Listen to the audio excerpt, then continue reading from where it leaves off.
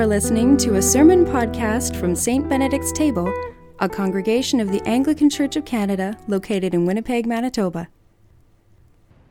May only truth be spoken and only truth received. Amen. So this is the third Sunday in a row in which we have before us a very long episode from the Gospel according to John. In order to do any real justice to these stories, they really can't be shortened in any way, as all three of them stand as full, intact, and important stories in John's account. All three stories: Jesus' encounter with the Samaritan woman at the well, his healing of the man born blind, and this story tonight of the healing of Lazarus, are also familiar to anyone who's spent much time in church or reading the New Testament, which means it can be very easy to skip by some of the more fascinating details to get to the point, or the point that we all imagine we might know. But John is always more interesting and even elusive than that, such that every time I return to these stories in the 3-year preaching cycle, I always see something that I'd not entirely noticed before. This story is no exception. What has really caught me this time through is the line, "Though Jesus loved Martha and her sister and Lazarus, after having heard that Lazarus was ill, he stayed 2 days longer in the place that he was." And then that verse that comes later in the story that says, Jesus began to weep. Why did he stay there on the other side of the Jordan River for those 2 days, while Lazarus was so gravely ill, dying, in fact? Well, the simplest answer is there in the text. On receiving word that Lazarus was deadly ill, Jesus said, "This illness does not lead to death, rather it is for God's glory, so that the Son of God may be glorified through it." And then those 2 days sitting tight right where they are follow. And yet, that seems almost too coolly dispassionate, given that Jesus is said to love Lazarus, Mary, and Martha. And so, N.T. Wright suggests that, quote, "From the rest of the story we can tell that for those 2 days Jesus was praying. He was wrestling with the Father's will. As the disciples themselves suggest, it's dangerous to go to Bethany, which is just 2 miles from Jerusalem. And Jerusalem was a place where Jesus was liable to be killed for again being in that region. Jesus is fully aware of this, yet he also has this connection to Lazarus and to his sisters. And he has a clear sense that for Lazarus, even death doesn't have the final word. So yes, having made the decision to hold back for 2 days, Jesus is still in a place where he needs to be sure, utterly sure, that his decisions and his actions are completely in line with the will of God. And Bishop Wright continues, and when in verses 41 and 42, Jesus thanks the Father that he has heard his prayers, I think he's referring to the prayers he prayed during those 2 strange, silent days in the wilderness across the Jordan. He was praying for Lazarus, but he was also praying for wisdom and guidance as to his own plans and movements, and somehow the two were bound together. And then comes that point.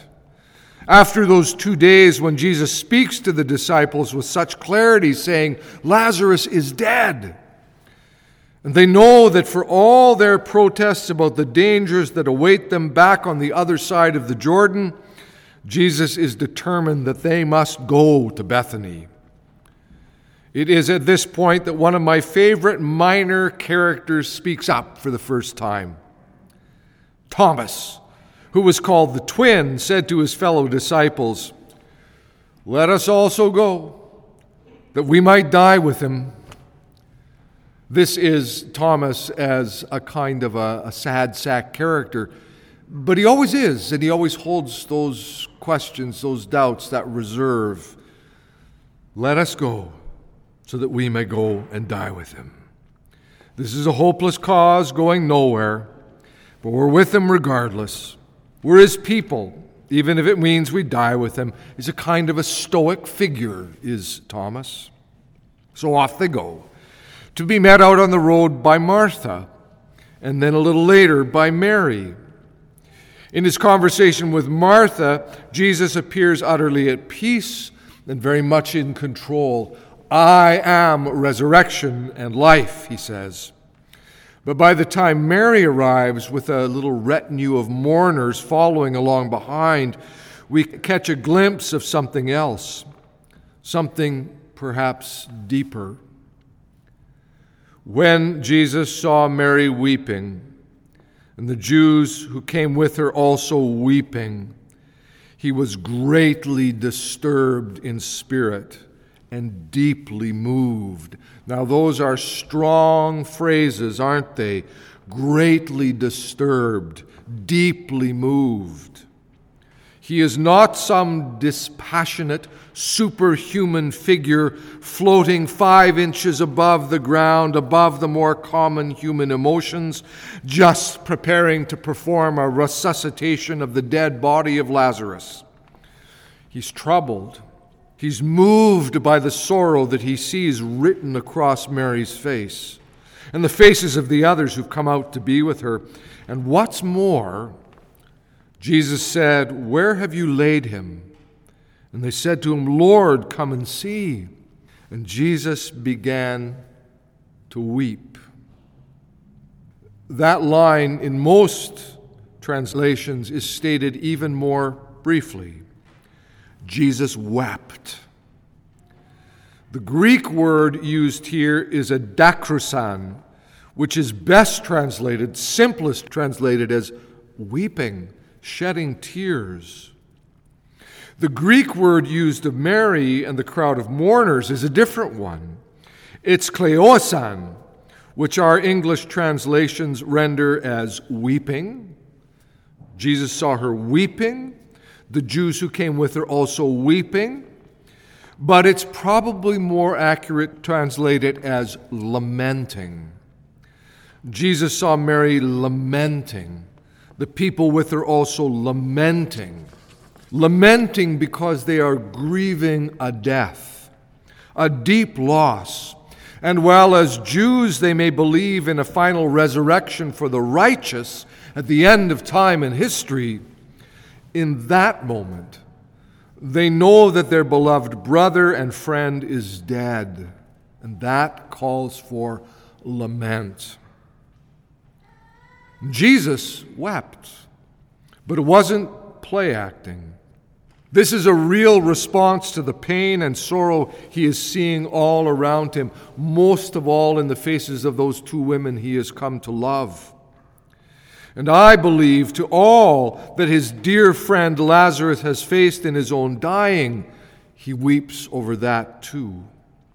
He wept as the story moves forward. We'll see the tears resolve and a new big beginning begin to come in view, and yet still he wept. And here, Bishop Wright comments, "The Word through whom the worlds were made weeps like a baby at the grave of his friend. Only when we stop and ponder this will we fully understand the full mystery of John's Gospel. Only when we put away our high and dry pictures of who God is and replace them with pictures in which the Word who is God can cry with the world's crying, only then will we discover what the word God really means. As John understands Jesus, there is no lack of clarity in his heart and mind as to the complete unity of Jesus' mission with that of God the Father. No doubt that there's a clear connection. Remember, in John's telling, Jesus' final words from the cross are, "It is finished," or "It is accomplished," which holds a very strong sense that this thing he had to do in the name of God and for the sake of the world has been done. It has been accomplished. And yet, in John's view, Jesus' life and work and ministry are without any triumphalism or any easy victory. He is instead a man of sorrows, acquainted with grief, walking with his dear friends Mary and Martha in their deepest grief over the death of a beloved brother, bearing it with them to the point of tears. That compassion and those tears, I get that. I do. And in some ways, it is that moment of Jesus weeping that reinforces yet again why I believe what I believe and do what I do. Because my Lord weeps over the death and the sorrow. Those are such powerful tears. And for all of the questions one might raise about other parts of this story, and it's never a bad or wrong thing to ask questions and to wrestle through it, it is Jesus' tears that move me. They truly do. And I hope they move each of you in the hearing of this story. In the name of the Father, and of the Son, and of the Holy Spirit. Amen. This has been a sermon podcast from St. Benedict's Table. For information on our church and to access the full catalog of our podcasts going all the way back to 2006, visit us online at stbenedictstable.ca. In addition, if you are interested in supporting our online work, you can find information on the website using the Donate button located on the top right-hand corner. Thanks for listening.